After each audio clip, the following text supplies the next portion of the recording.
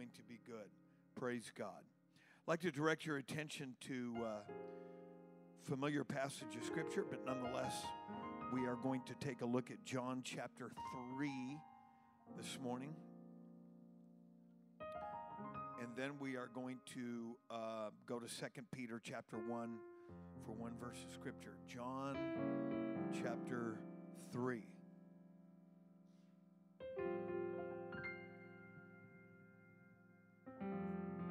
It's great to see everybody here today. Amen. John chapter 3. Let's start reading verse number 1. We're going to read verse 1 through 8. The Bible said there was a man of the Pharisees named Nicodemus, a ruler of the Jews. Now he was a religious man, but not just any kind of a religious man. This man understood all of the subtle nuances of the Old Testament. Look at verse 2. The same came to Jesus by night and said unto him, Rabbi, we know that thou art a teacher come from God, for no man can do these miracles that thou doest except God be with him. Now the miracle that I believe he was referring to took place in the previous chapter when Jesus turned water into wine at the marriage feast at Cana. And so there was a change from one complete dimension to another, from water to wine. And this religious leader came to Jesus by night. Look at verse 3. Jesus answered and said unto him, Verily, verily, I say unto thee, except, would you say that word with me? Except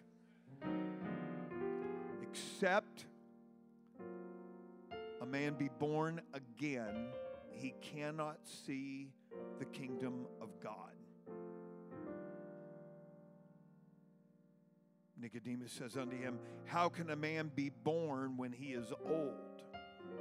Can he enter the second time into his mother's womb and be born? Now, before you crack a smile on that, you have to understand this is before microscopes. This is before in-depth physiology.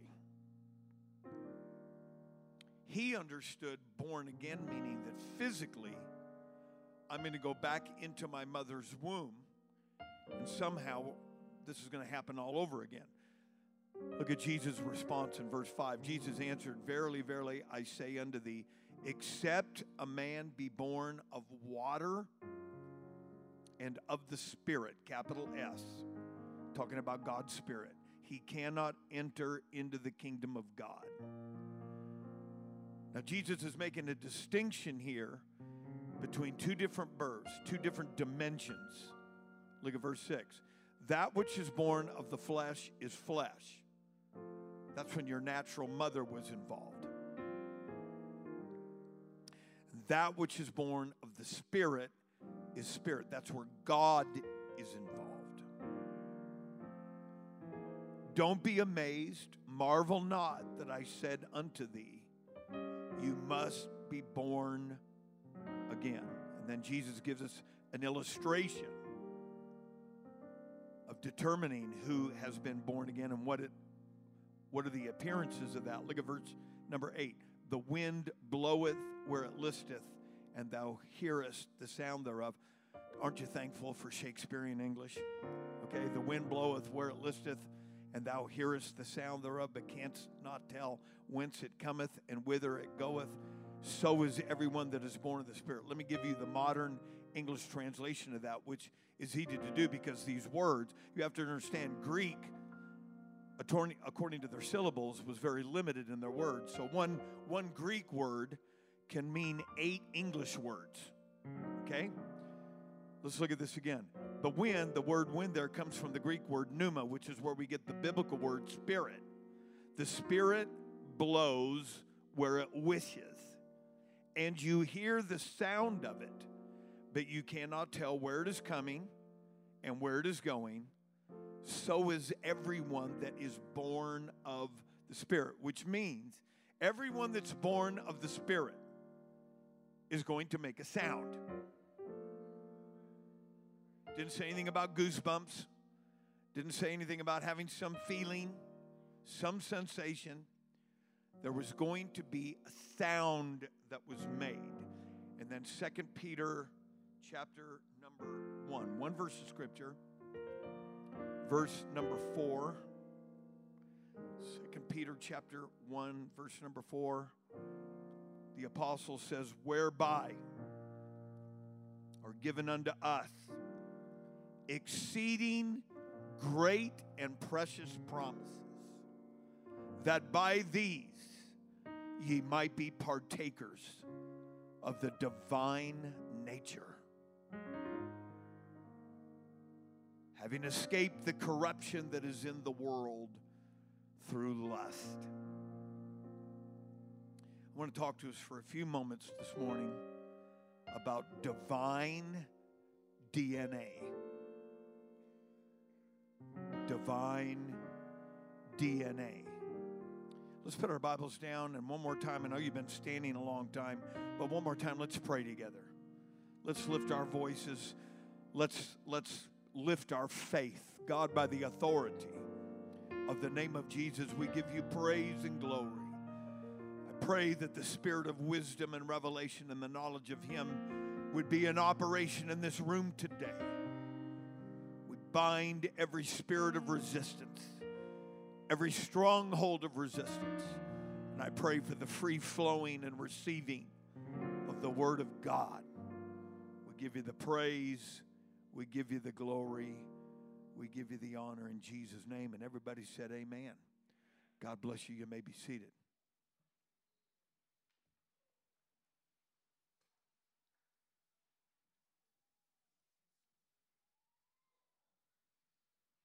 Hallelujah. Now, I really need you to preach with me today because I'm kind of feeling that if I sat down, I'd probably fall asleep. And that is no reflection on God, and that is no reflection on you. I'm just tired. But I'm excited. I'm excited that you're here. I'm excited that the Word of God is here. I'm excited that the Spirit of God is here. And I'm excited about what God is fixing to do around here. Yes.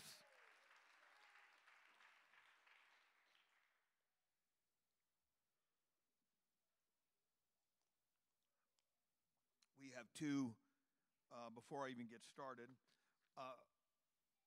Brother Logan, what is your friend's name, please? Could you yell it out? My hearing's bad. Sister Carissa, we're glad you're here.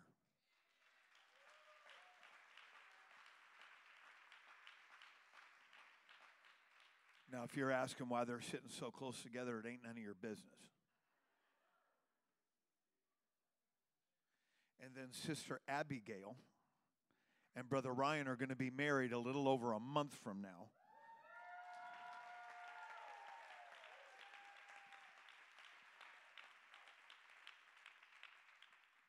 And it's good to have her too. Both of these precious sisters are from Southern California, but they know where it's good.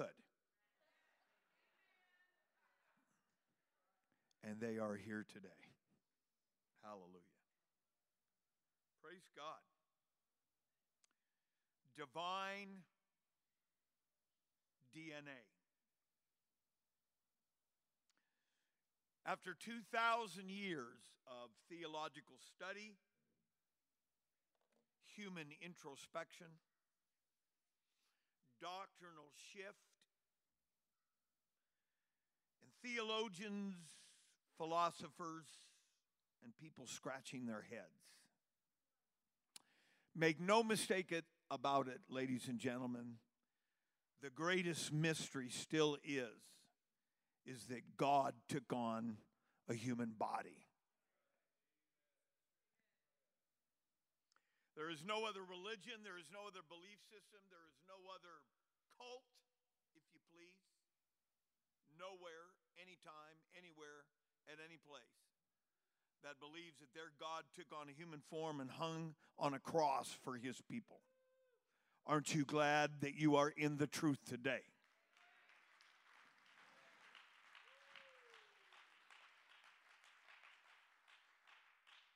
a big deal.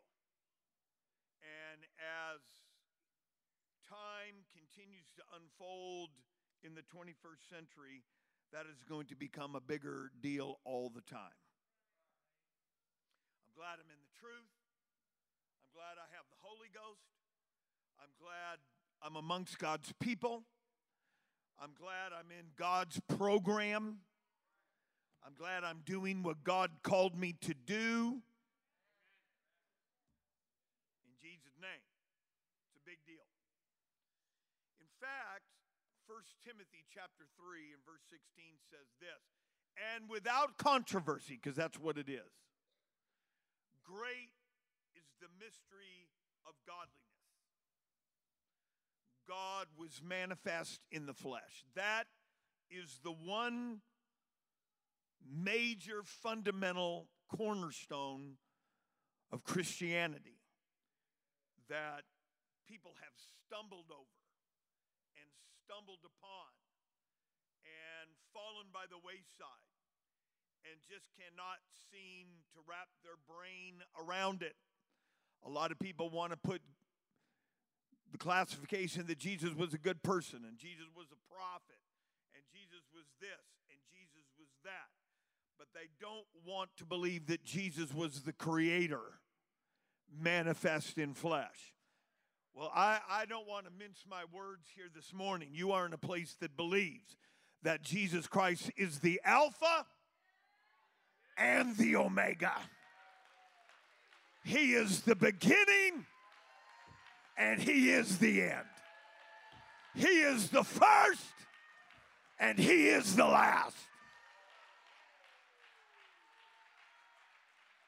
By Him were all things created, seen and unseen. Clap your hands and give Him praise. And let's make Him feel at home today. Some of you that haven't even moved this morning, let's let God know I want you here.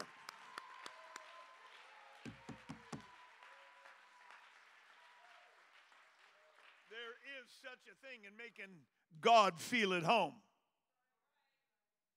I want God to know He's welcome here, and I know you feel that way too. Hallelujah. I was talking the other day with several daughter work pastors. We're talking about the doctrine of the Trinity. And in our conversation, I was really amazed how much some of the information they had accessed and knew about this. But the doctrine of the Trinity is a humanistic perspective of the Godhead. It was a major stumbling block when Matthew chapter 28 and verse 19 became accepted as not only the defining scripture for the Great Commission, but it also became a defining aspect of the Godhead, that there must be a Father, there must be a Son, and there must be a Holy Ghost, and they must be three separate persons. And this goes way back, and this is not really our subject matter here today, but it is when you recognize that this is not really about three persons, but it's about one person, one name under heaven, given among men, whereby we must be saved. We cast out devils in the name. We pray for healing in the name. We baptize in the name.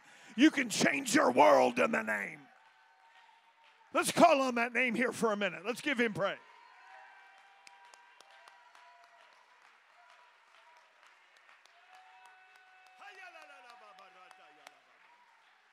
Praise God. You can change your world by calling on the name of Jesus. I was just a new convert. If I tell you every little story that's in my left pocket, we'll be here all day. So I'll try to minimize that. But I remember just being a new convert. And if you're a new convert, we've got more than a few here today that I will never forget. I was in my apartment, and I was laying on the couch, and all the lights were off, and all of a sudden I felt a spirit of fear, like I used to feel when I was in the world. I used to have anxiety attacks long before I got saved. And I felt a spirit move in, a presence move in. And it filled my mind. And my body just froze. And there's people under the sound of my voice that you remember this happening to you. Because Satan will come back and he will try to claim what used to be his. And I felt I was absolutely panic stricken. The blood drained from my head. I was just frozen with fear. And I felt the presence, the raw presence of Satan. And the only thing that I could squeak out was, Jesus, Jesus, Jesus, Jesus, Jesus, Jesus. I'm going to tell you, if you're going to call on any name, you better know that name. I don't care if you're in an hospital bed. I don't care if you're facing divorce court. I don't care if you're on the bottom of the barrel. I don't care if you're in an automobile accident. You better be able to call on the name that's above every name. And everything changed. The atmosphere cleared. I could lift my hands. I opened up my eyes and I praised the name of Jesus. Somebody clap your hands and give him praise around here today.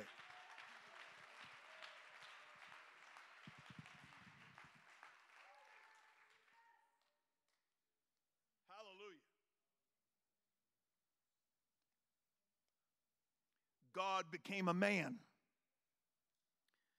but he was unlike any other man.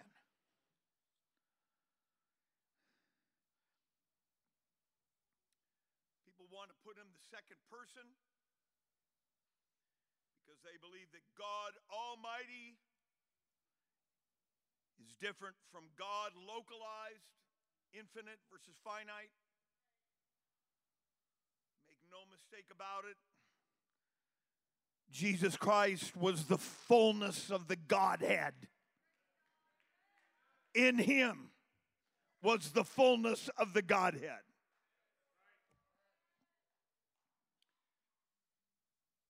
That's a mystery in this room, just like it's been for the last 2,000 years. People say, I just don't understand how the God could become a man. The Bible says it is a mystery. It is a controversy. And humanistic theologians, philosophers, and educators have taken their best shot of trying to define that. But make no mistake about it, God became a man. And that same Jesus is coming back for his people. I am not, listen. I am not in this because I needed a religious trip because I did so many LSD trips. I am not in this because I needed another group of people because I got tired of the heavy metal rock and roll world. I was not in this because I was necessarily a weak person. I was in this because I saw the truth in the Word of God, and I said, where have I been? Where have I been? I've been under a rock, and when I received the baptism of the Holy Ghost, I said, oh my God, this is the greatest thing I've ever experienced. This is intoxicating. This is glorious. This is powerful. And that's why I'm preaching this today. It's for you. It's for you. It's for you. It's for you. It's for everybody.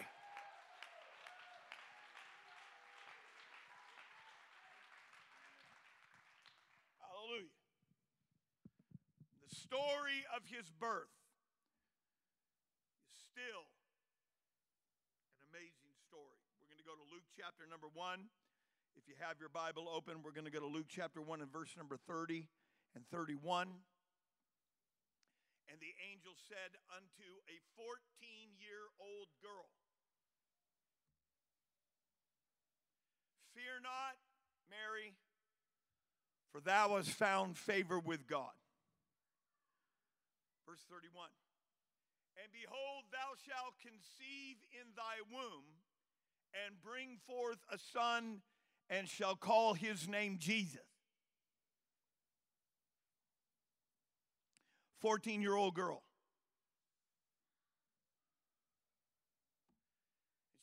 She said, how is this going to happen, seeing I know not a man? She was a virgin. Thank you. Then said Mary unto the angel, how shall this be, seeing I know not a man? Verse verse 35. And the angel answered and said unto her, the Holy Ghost shall come upon thee. Now in John chapter 7, verses 37 through 39, the Holy Ghost was not yet available for the mass of humanity, for Jesus Christ had not yet been glorified. But the Holy Ghost did move on people for specific times, for specific purposes throughout history. The Holy Ghost shall come upon thee, and the power of the highest shall overshadow thee. Therefore also that holy thing which shall be born of thee shall be called the Son of God. Verse 36. And behold, thy cousin Elizabeth, she has also conceived a son in her old age, and this is the 6th month with her, who was called barren, and his name was John.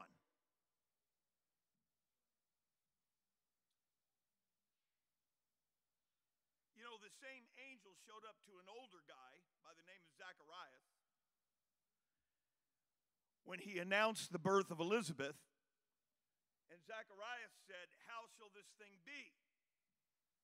And after the angel reaffirmed what he had just told him, he said, you're going to be dumb till this boy is born.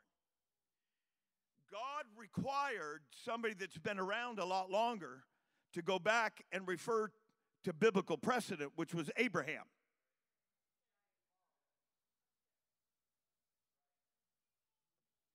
Because he did not stand on the promises of the Word of God, the angel did not want him obfuscating the miraculous. So he was struck dumb until the 8th day of his life at his circumcision. And he wrote down his name. And it was John. And when his name was proclaimed, he opened up his mouth and he could now speak. God expects his people to know enough about the Word of God that when God gives us a fresh promise, we don't stumble with unbelief and stumble with doubt. We said, if God did it for them, God will do it for me.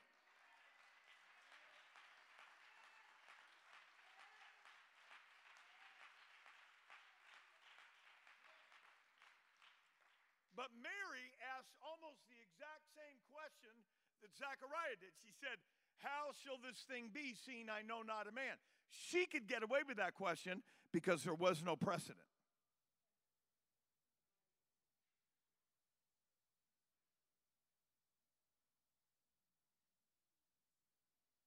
And so the Holy Ghost overshadowed her, and she conceived.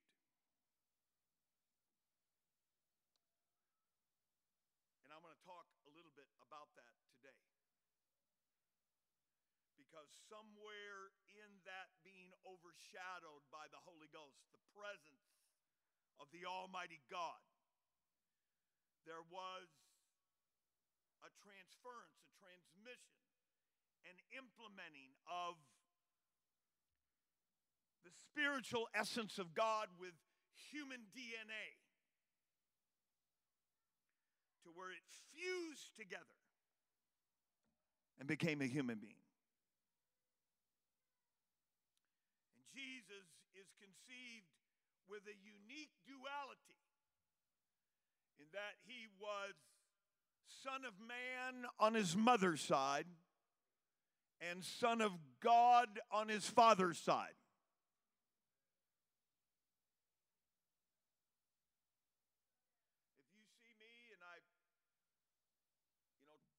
Trip over something. He said, man, I thought that guy was a pastor. Listen, the pastor can trip over stuff. The pastor still has to take Tums for indigestion. But that's on my mother's side. When I come in here and lift up my hands, that's on my daddy's side. When you see me take a lap, that's on my father's side. When you see me flick nicotine, that's on my father's side. When you see me come out of alcoholism, that's on my father's side. This is not a denomination. This is divine DNA. Somebody clap your hands and give him the praise.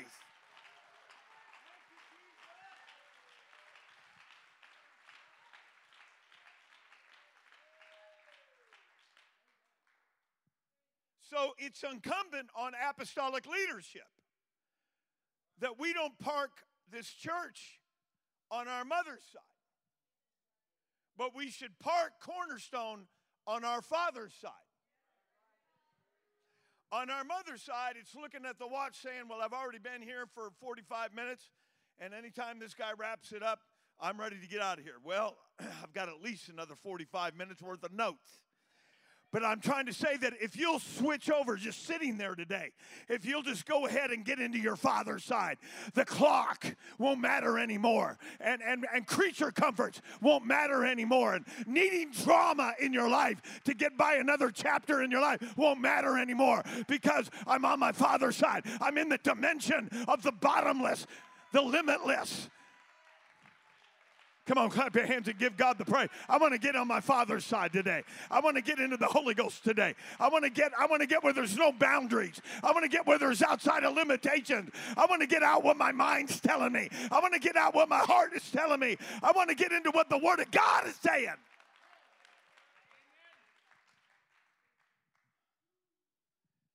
And so Jesus had this unique duality of being flesh and spirit. And the Bible said that he had the Spirit without measure. He had all the fullness. You know, the science of genetics, and preparing for this today, I was thinking, man, I can't read all that stuff. People are going to get up and walk out on me. But if you want to start reading some fascinating literature, just read up on hereditary science and genetics. In 1953, there was a scientific breakthrough with the discovery of DNA that holds the genetic code for every human being. And with this is an alignment of chromosomes that determines gender. It determines hair. You know, when you say gender anymore, people get nervous. You don't have to get nervous. We love everybody. You could walk in here today and not know what planet you're from and what you are, and we're going to help you. And I say that without any sarcasm, because I was a confused young person when I got saved, and there's a lot of confused people in our world. This is no place for the church to be sarcastic. This is no place for the church to be ugly. This is a time for God to be God and the power of the Holy Ghost. But you have to understand where our world is today. The trans people are saying they were born wrong. You know I was born this way, but I'm supposed to be this. Did you know that trans people have the highest suicide rate of any demographical group in the world? And another thing they're not telling you is, did you know that there is a high percentage of people that are trans that are actually trying to reverse the effects of that? Because when they finally get there and they understand the dynamics of that, they said, this is not really what I wanted. That's what the devil wants to do. He wants to lie to people to tell them the grass is greener on the other side, and they get all the way over there and they say, I don't want this, I don't like this. That's like people that get on drugs. They say, I never intended to go this far down. I never intended to lose my family. I never intended to lose everything, whether it's internet pornography, whether it's addiction to drugs. The trans people, and I'm just telling you what they're saying, their whole deal is that they were born wrong. But the gay movement is saying, I was born this way. And so one group is saying, I was born this way, and I'm just different. And the other one is saying, I was born wrong. The Bible said, you must be born again. You got to have the DNA from another world. Somebody ought to clap your hands. We've got the greatest news this world has ever received, that there was a God that was manifest in flesh, and he infused the human race with a divine DNA. You may be seated. Don't get too excited. I got at least an hour and a half's worth of notes. You know I'm only kidding. Maybe. Your response will determine. I am just kidding. The Bible said of Jesus that in him there was no sin.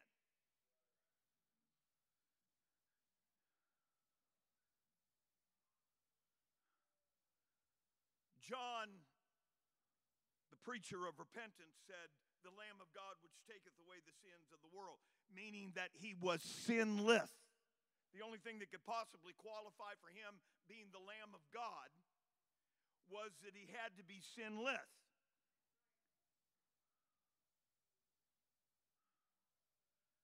In human beings, it is the father that supplies the X and the Y chromosomes, but the mother supplies the X chromosome only. Children receive an exact mixture of both, but it is the father that determines the gender.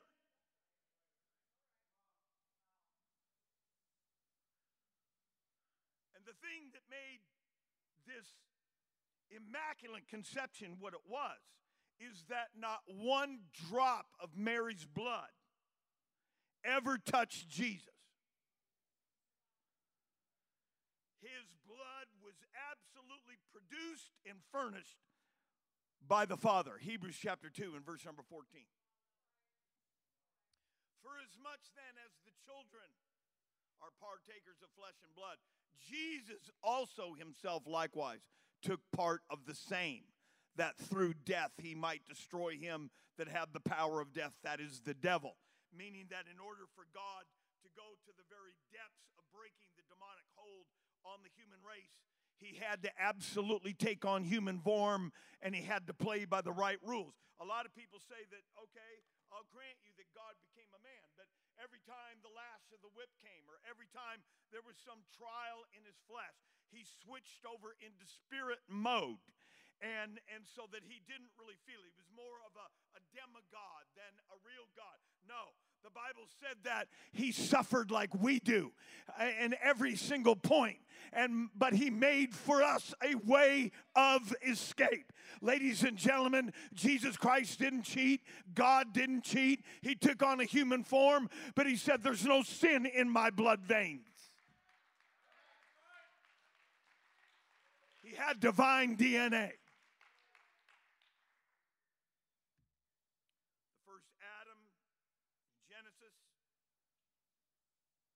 Formed of the ground. His mother was the garden.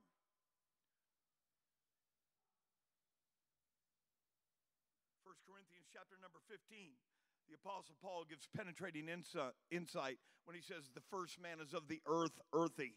The second man is the Lord from heaven. And so the first Adam is taken from the soil. And at the fall of Adam and Eve, something happened to the genetic code for the entire human race that was to follow. Romans chapter 5 and verse number 12 says this, wherefore, as by one man sin entered into the world, and then death by sin. And so not only did sin pass on to every human being after the first Adam, but also death passed upon all men, for that all have sinned. No matter who you are, no matter what kind of a good person, I've met a few people through the years that felt like, well, I'm not homeless and I'm not on drugs and I'm not an alcoholic. I'm a pretty good person. Your righteousness is still filthy rags. That's nothing but human pride. Everybody. When you come into an apostolic church, nobody escapes the altar. Nobody escapes the cross. Nobody escapes the revelation that I need a Savior.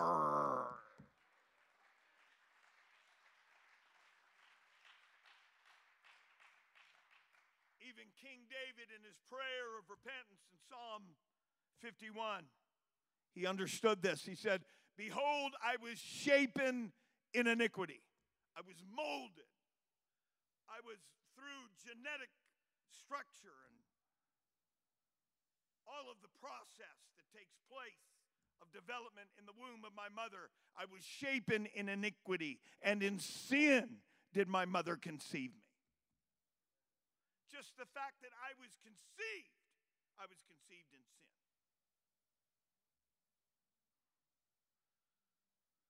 Hallelujah. Last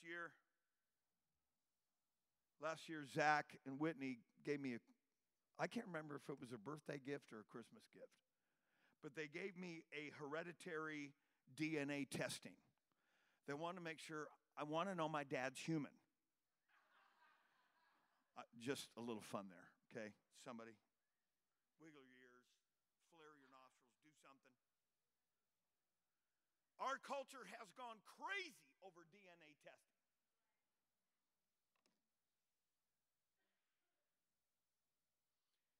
In research for this message today, you would be amazed by how many people are let down.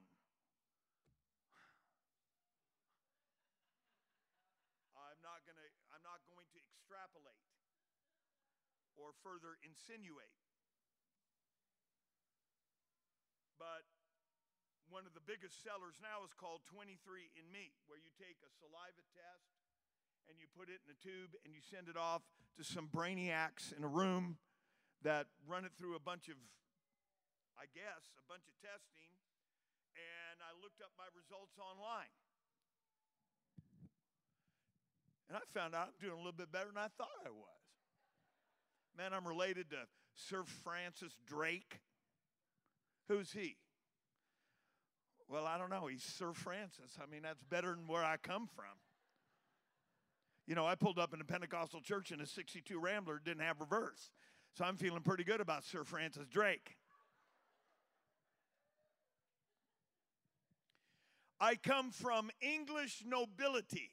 Zach, are you listening? English nobility. You know, they do their best to put the spin on it. They don't talk about the people in my family that committed suicide and were alcoholics and drug addicts and immoral and all kinds of stuff. They cherry pick. They take the best guys out of the group and they say, yeah, this is who you're attached to. But as I was doing some studying, I also found out that one of the biggest uses of this DNA testing today is that people are trying to locate the people that put them up for adoption. They're trying to find their original parents. I read the story of a 15-year-old girl that was determined. She said, if I don't do anything else with my life, I have got to find my daddy. There's a unique tie that God already put into the human genome that between a father and his daughter. And she said, I am not going to rest until I locate my daddy. And so after several years, this is even before this testing, I read this on the front page of the Spokesman Review about 15 years ago, which shows you how old it was. And she finally located her dad. And he was an aging old ex-rocker guy, probably drove a carpeted van around, that was dying of AIDS. And in this picture, it was on the front page of the newspaper in Spokane. She had her arms around her father. And she didn't care that he had AIDS. She didn't care that he had misused the fragments of his life and gave his life to drugs and profligate living and alcoholism. She was just glad that she found her daddy. That's how powerful that is. That's how powerful that draw is. But ladies and gentlemen, when you get divine DNA, you've got the arms of the Father around you every day. You've got the presence of God available every day. You've got His glory at the mention of His name. He'll never leave you. He'll never forsake you. Somebody shout and give God praise. Somebody needs to come home today and find the arms of your Father and find the glory of your God. He's not here to punish you. He's here to wrap His arms around you and to reignite you with the power of His Spirit. Clap your hands and give Him praise.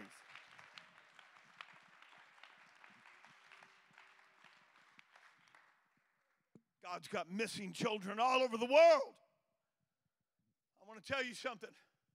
I'm getting a little bit ahead of myself. But if you ever get divine DNA in your system,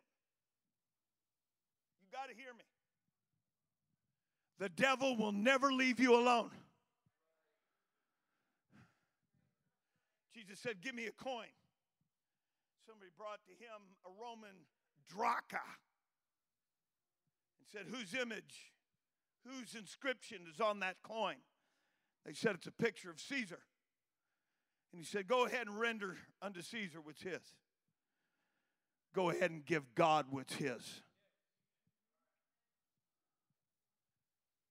Satan will try to deface, defame, destroy any semblance of divine DNA. Let me tell you, you will never escape this. Drug trips will never feel the same. Immorality, the experience will never feel the same. Alcoholism will never be the same. Just running from God, there's not enough room on this earth. You cannot escape this because God says, no, you're mine. You belong to me. You've been bought with a price.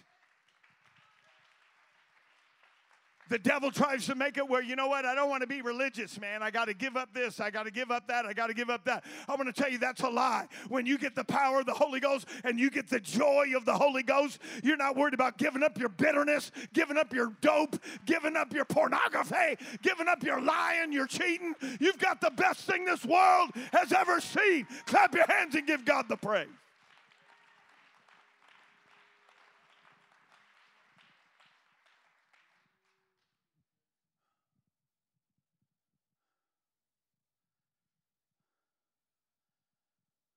Divine DNA. Let's lift our hands and just worship him. Right where you're seated, let's praise him.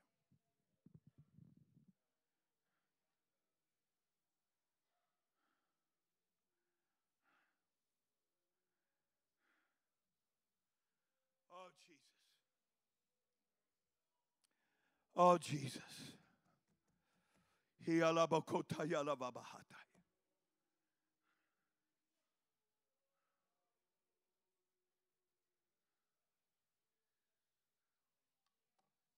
Famous models of recovery in our world, and I'm not just throwing pebbles or I'm just explaining things. One of the most widely accepted and widely known recovery models is the 12-step program initially promoted by Alcoholics Anonymous.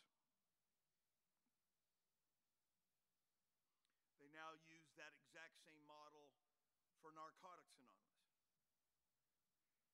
They use that same model for sexaholics. They use that same model for people that are control freaks that need to be delivered from manipulation. Did you know that the root word of a witch in the Old Testament, witchcraft, is manipulation? Sorcery and witchcraft is to manipulate people against their best interest. And only God can define what your best interest is. So if you have a design for somebody and you're employing that over them, over what God wants to do, it's witchcraft. Well, I have this little need. And right now they're filling that little need. And I can't let them get away from me because they are filling that need. That's exactly what happened when Paul spun around on his heels and rebuked that spirit of divination out of that woman. They were prostituting her. And they went into an uproar because they said, now our hopes of making money. I want to tell you, God wants to set every prostitute free. This human trafficking stuff is a reality, but God is greater than human trafficking. God can save pimps. God can save prostitutes. God can save anybody.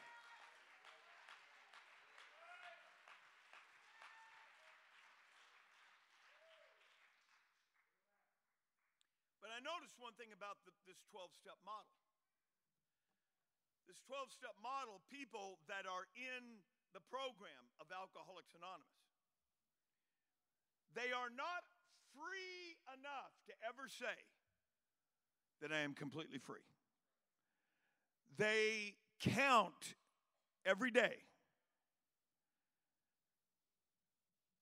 And they say, I've been free this many days. Another way of saying that is they say, I have been on the wagon for a year. And they relegate their life to day-by-day living. And there is a wisdom in that. If you're struggling with something here today and you're saying, well, I know that I've got the truth, but I'm still struggling, you need to take the calendar, okay, and quit living according to the calendar. You need to start looking at it at one day. And you need to say, I'm going to go through one day and let Jesus be God to me. I'm going to let him govern my thoughts. I'm let him govern my words. Let him govern my action. This is why a lot of people don't get delivered, is because it's too panoramic. It's too big. And then the devil moves in and says, you can't do this. You can't live this. Oh, yes, you can. But you have to understand that God said, this is the day of salvation. This is not the month. This is not the year. This is not, come on, somebody. You just say, I'm going to take one day, and I'm going to, instead of going to the bar, God's going to be my intoxication. Instead of having to tell a lie, God's going to be my truth.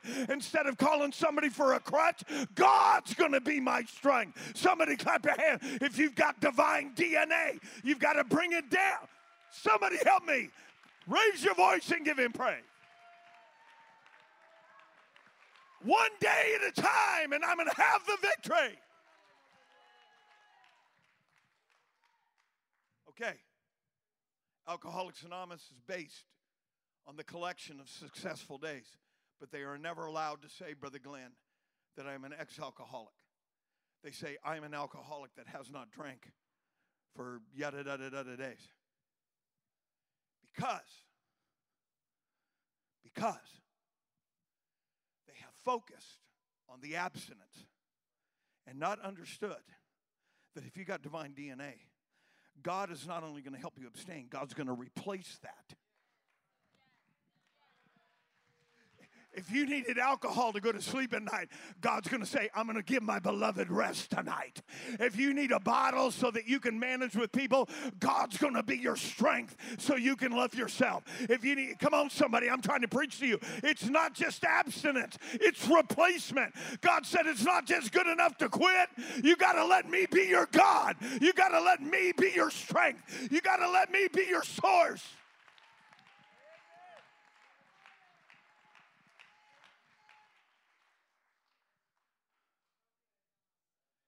A lot of people, there's some people under the sound of my voice. You say, well, I've tried this and it doesn't work. You want to know why it hasn't worked for you? It's not because you have not received truth. You don't know how to handle it. You don't know how to manage it. One of the very first one was according to chronology. You do not manage your life according to a 30-day calendar. You manage your life according to a 24-hour period. And there were even sometimes when I came out of the world where it was just minute by minute. It was the devil and it was God. It was the devil and it was God. And it was my decision in the center that said, and I was just saying, I ain't going back. I may not like where I am, but I ain't going back. I may not feel what I want to feel, but devil, I'm telling you one thing, you had me for 30 years, and you ain't never going to have me again. You ain't never going to prostitute me. You ain't never going to use my brain. You ain't never going to use my body. You ain't never going to use my soul. You are never going to pollute my mind. You are never going to pollute my heart. And just one day at a time, and just one step at a time. And God says, keep it coming. I got more power. I got more glory. Somebody shout with a voice of triumph.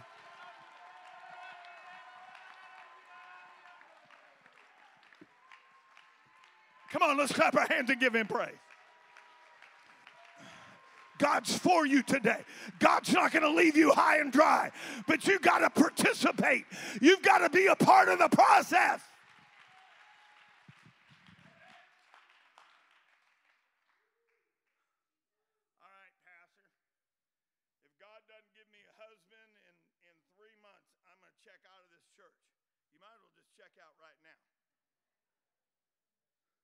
Because if God gave you a husband at the same spiritual level where you're at after 3 months,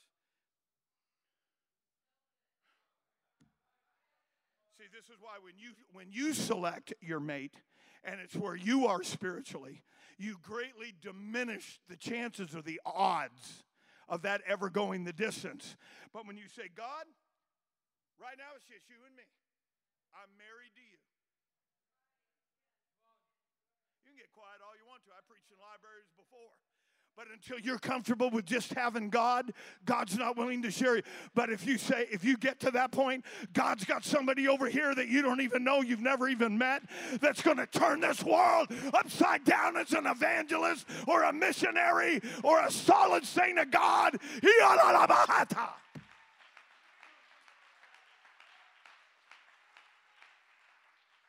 hope God doesn't give you what you want. You better reroute yourself so you get what God wants.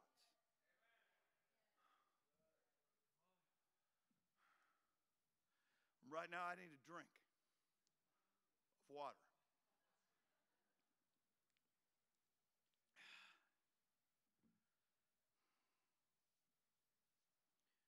When you get divine DNA, listen to what the Bible says. 2 Corinthians 5:17.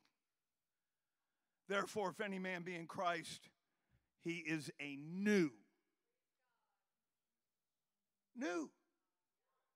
Now, when I was a kid, I was the third one in my family, which meant that after my brother wore the jeans and my sister wore the jeans, my older sister wore jeans, then I got the jeans. Jeans. And by the time they got to me, they had holes in them.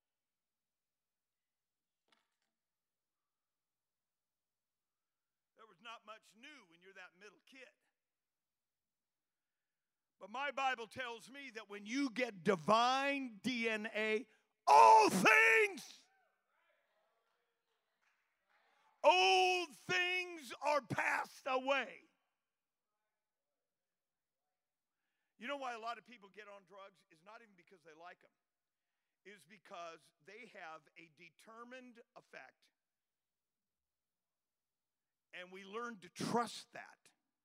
You see, when you get saved, when you become apostolic, I'm not talking about some denominational kind of a deal where it's not alive. It's humanistic. It's religion based. It's not alive. But when you get saved, the most haunting thing to me when I first got saved is I didn't know what's going to happen. You know, when I do drugs, you can look at your watch and say, okay, in about an hour, I may need to take another snort. Don't put that mirror up. And you got just so much alcohol on hand because, you know, once it starts tapering off, you're going to need to get another one. It has a predictable outcome. This is why a lot of people are on drugs. This is why a lot of people drink till they're alcoholics. It's because it's predictable. It's not good for them. It's killing them. But they have to understand is the minute that you get spiritual DNA, it's all it's all unknown. What's going to happen tomorrow? God's going to be here. Well, I've never done that before. You got to trust. I don't know how to trust. And so some people end up living, they leave this and they go back, not because they don't love God, not because they don't want truth, but because the unknown became so overwhelming. But you got to get in the Bible and go back to Genesis chapter 4 or Galatians chapter 4, Romans chapter 4, and look at our friend who is the father of the faithful, Abraham. He's out here wondering, okay, where am I going today? Okay, your seed is going to have this. I don't even have any children.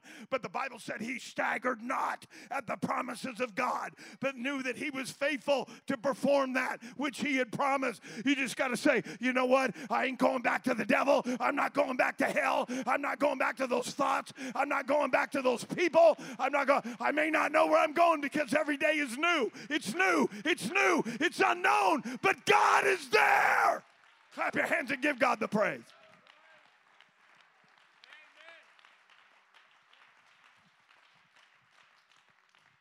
Why are you in this relationship?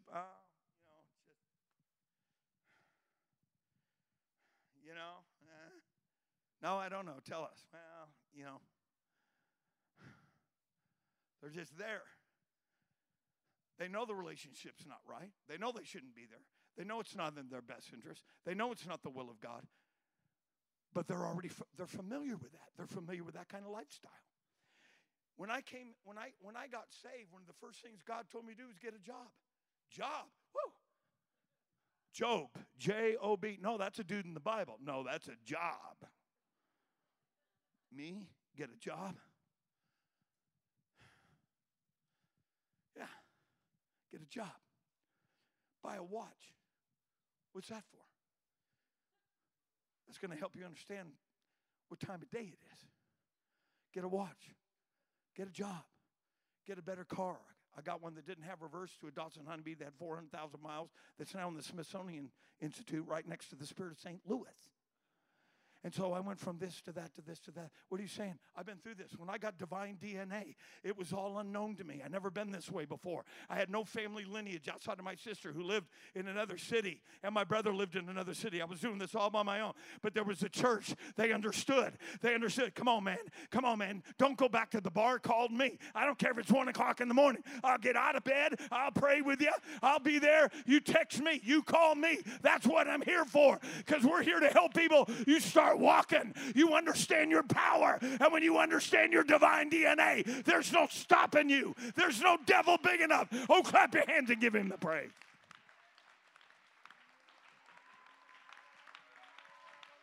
You walk in Adam's DNA and you're going to be frustrated. You're going to think of quitting this. But the Bible said all things become new. I'm hurrying now. Okay, Galatians 6:15. Galatians 6:15. It's not on there? Oh, okay. It's not there. For in Christ Jesus, neither Jew nor Greek, basically, but a new creature. A new creature. God doesn't see you as just some washed up man, just some washed up human being, just being a flunky. You know, I messed up on this. I was a loser. I was told I was going to be a loser, and I'll probably be a loser here. You ain't going to be a loser here. God ain't going to let you be a loser. You're going to have to hook back up with the devil and say, you can get as far. You can go to Tierra del Fuego. You can go all the way to Nome, Alaska. You can make your bed in hell, David, but God's going to be there and say, you were designed for more than this. I'm never going to let go of you. I'm never going to quit talking to you because you got my DNA in you. The devil is no longer your father. I am now your father.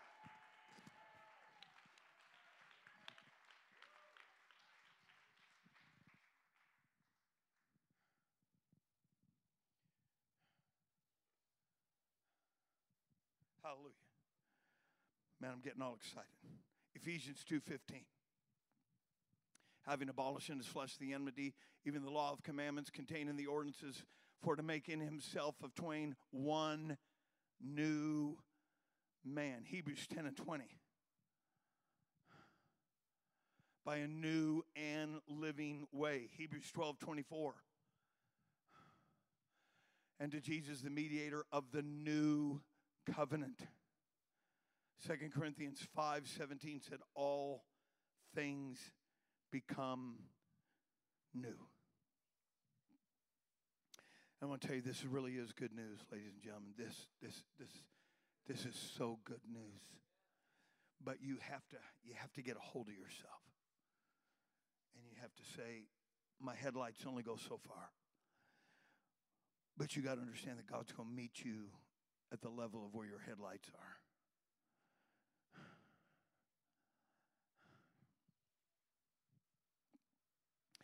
All right, let's go back to John 3, and then coming down the home stretch.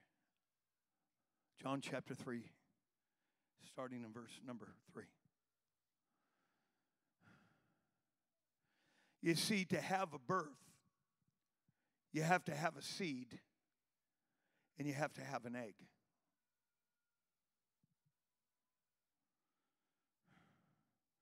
Nicodemus understood probably some of this. Instrumentation was crude at best, and human philosophy and observation filled in a few blanks. But they'd never seen a sonogram.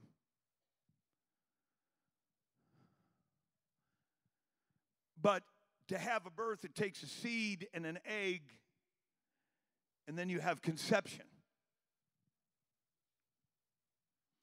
And then you have a 9-month gestation period in which the genetical code is implemented and determined the child. And then after 9 months, the water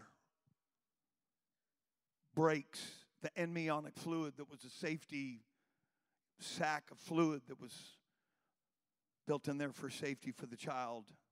The water breaks. The child comes through the birth canal. And for the very first time, he fills his lungs with oxygen. And if he doesn't make a sound, the doctor slaps his rear end, and the baby cries. I remember Brother Ryan Knutson. I was sitting with you out in the hallway. I can't remember which one of your children it was, but it was a while back. And we were sitting there just talking. And although we couldn't see it, we heard a baby cry in the room, and he got up and rushed in there. And we both knew that the sound of the cry of that child's voice, that a baby had been born into this world. Go to verse number 5, if you would. I'm almost done. Jesus answered, "Verily, verily, I say unto you, except a man be born of the water and of the Spirit, he cannot enter in the kingdom of God." So the seed is the word of God, according to Luke chapter number 8. And the heart is the egg. And when there is faith, faith come by hearing, and hearing by the word of God. As soon as you accept the word of God, there is germination, there is conception, there is now faith. But it doesn't mean you're born. You're months away from being born. The problem in the 21st century is we're coming in contact with a lot of believers, but they've not been born again. And they'll argue all day long, "Oh yeah, I've been baptized," right? Because they've been taught that baptism is an outward sign of acceptance. That's not in the Word of God. Baptism, according to Colossians chapter 2, is the circumcision of the heart. According to Galatians chapter number 3, it bursts you into the family of God. According to Romans chapter 6, verses 1 through 4, we raise to newness of life as we come out of the water, as we're united with the death, the burial, and the resurrection of Jesus Christ.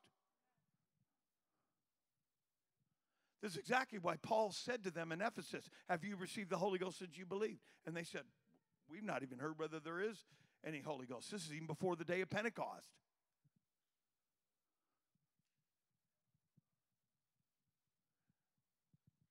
Our greatest revival that we've ever had in any 12-month period is going to happen in 2020. You want to know why? Because there's all kinds of people in this world that are believers, but they are not receivers. You cannot let, and I'm not going to go like this, because I don't want people to think, but I have met so many people that religious pride sets in, and oh, I know, and oh, yeah, I've done that, and oh, yeah, I know that. Just last week, I was standing up here. We had quite an altar call last week after, wasn't that musical great last week? And I was talking to a woman, and she goes to another church, and I wasn't trying to be offensive. I was trying to be informative. And I just told her, I said, any religious group that does not have their roots in the book of Acts is not apostolic. And she physically went like this. And it wasn't the Holy Ghost making her do that. She didn't want to hear that. She didn't want to hear, because people want to believe, oh, yeah, we're the originals. Oh, yeah, we go all the way back to the beginning. Oh, yeah, da-da-da-da-da. Oh, yeah, da-da-da-da-da. Ladies and gentlemen, if you're not born of the water and the Spirit, I don't care how good looking you are. I don't care how many degrees you got. I don't care how much money you got. I don't care how bad off you are. You've got to be born again. Nobody is going to come through the birth canal unless you break the water of baptism. And nobody has the evidence that you're born into the kingdom until you make a sound. And in the book of Acts, they spoke with other tongues as the Spirit gave them the utterance. Clap your hands and give God the praise.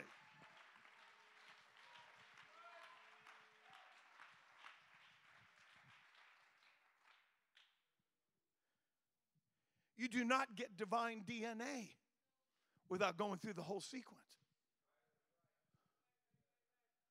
You've got to have the entire sequence. Go to verse number 7. Marvel not that I say unto thee, you must be born again. Oh, yeah, I was baptized in the titles of the Trinity, Matthew 28:19. And I tell them, I said, nobody was baptized in the Bible in the titles of the Trinity. That was a religious development that took place in the 4th century. Constantine, the Roman Empire, was trying to consolidate the Roman Empire. The Eastern Bloc had already become totally apostolic. All you got to do is look at Paul's missionary journeys. And he renamed Byzantium Constantinople as his first effort to bring back Asia Minor back into the fold. And so they had a creed where they got everybody together, the Council of Nicaea, and they said, this is the way you're going to be baptized. But they didn't know that it wasn't apostolic. You've got to be born again in Jesus' name to get God's DNA. And when you're baptized in Jesus' name, you join the family of the firstborn among many brethren, and you get the DNA that Jesus had. Your Father is now, oh, come on, somebody, clap your hands and give him praise.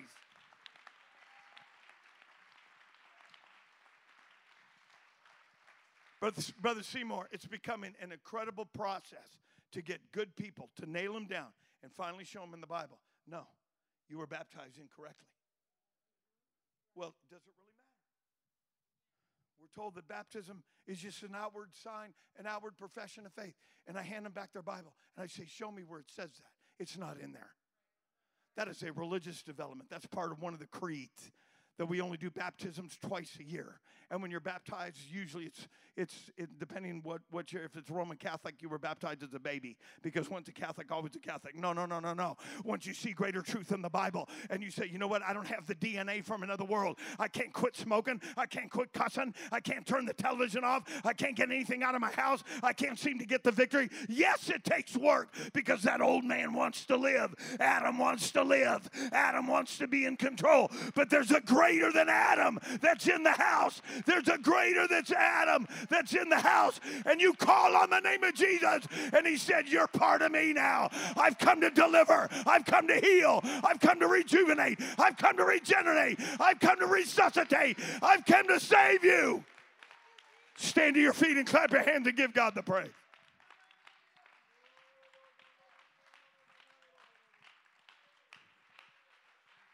No, let's really praise him. Come on, somebody. Let's praise him. Praise him. Praise him. Praise him. Praise him. Praise him on your father's side. Celebrate on your daddy's side. Give glory on your father's side. Give him praise on your father's side. How come you guys are radical? I'm sorry. It's on my father's side. How come you guys worship God that way? I'm sorry. It's on my father's side. How come you guys run the aisles? I'm sorry. It's on my father's side.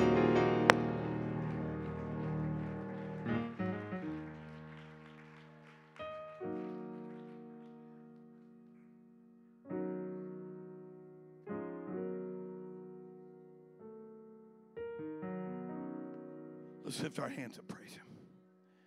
Come on, somebody. I'm not saying you're a hateful person, but you need a DNA change. A radical DNA change where the Holy Ghost overwhelms you, overpowers, and inseminates faith and glory and power and wonder and awe. In the name of Jesus.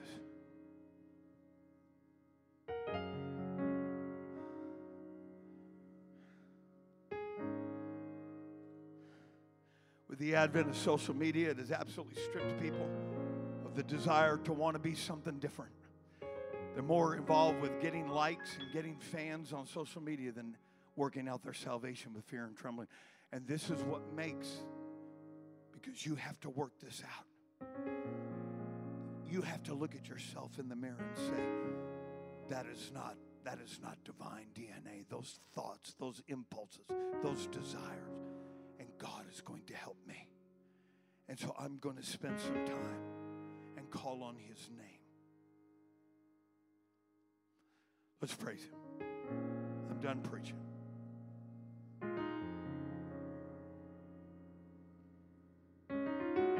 Your Savior is in the house. Your rescue is in the house. Your way of escape is in the house.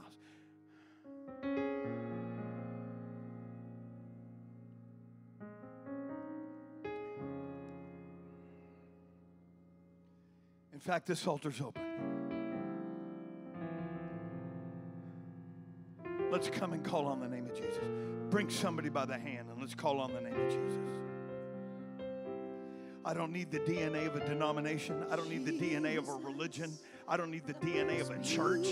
I don't need the DNA of a pastor. I need the DNA from God that's going to help me be born again.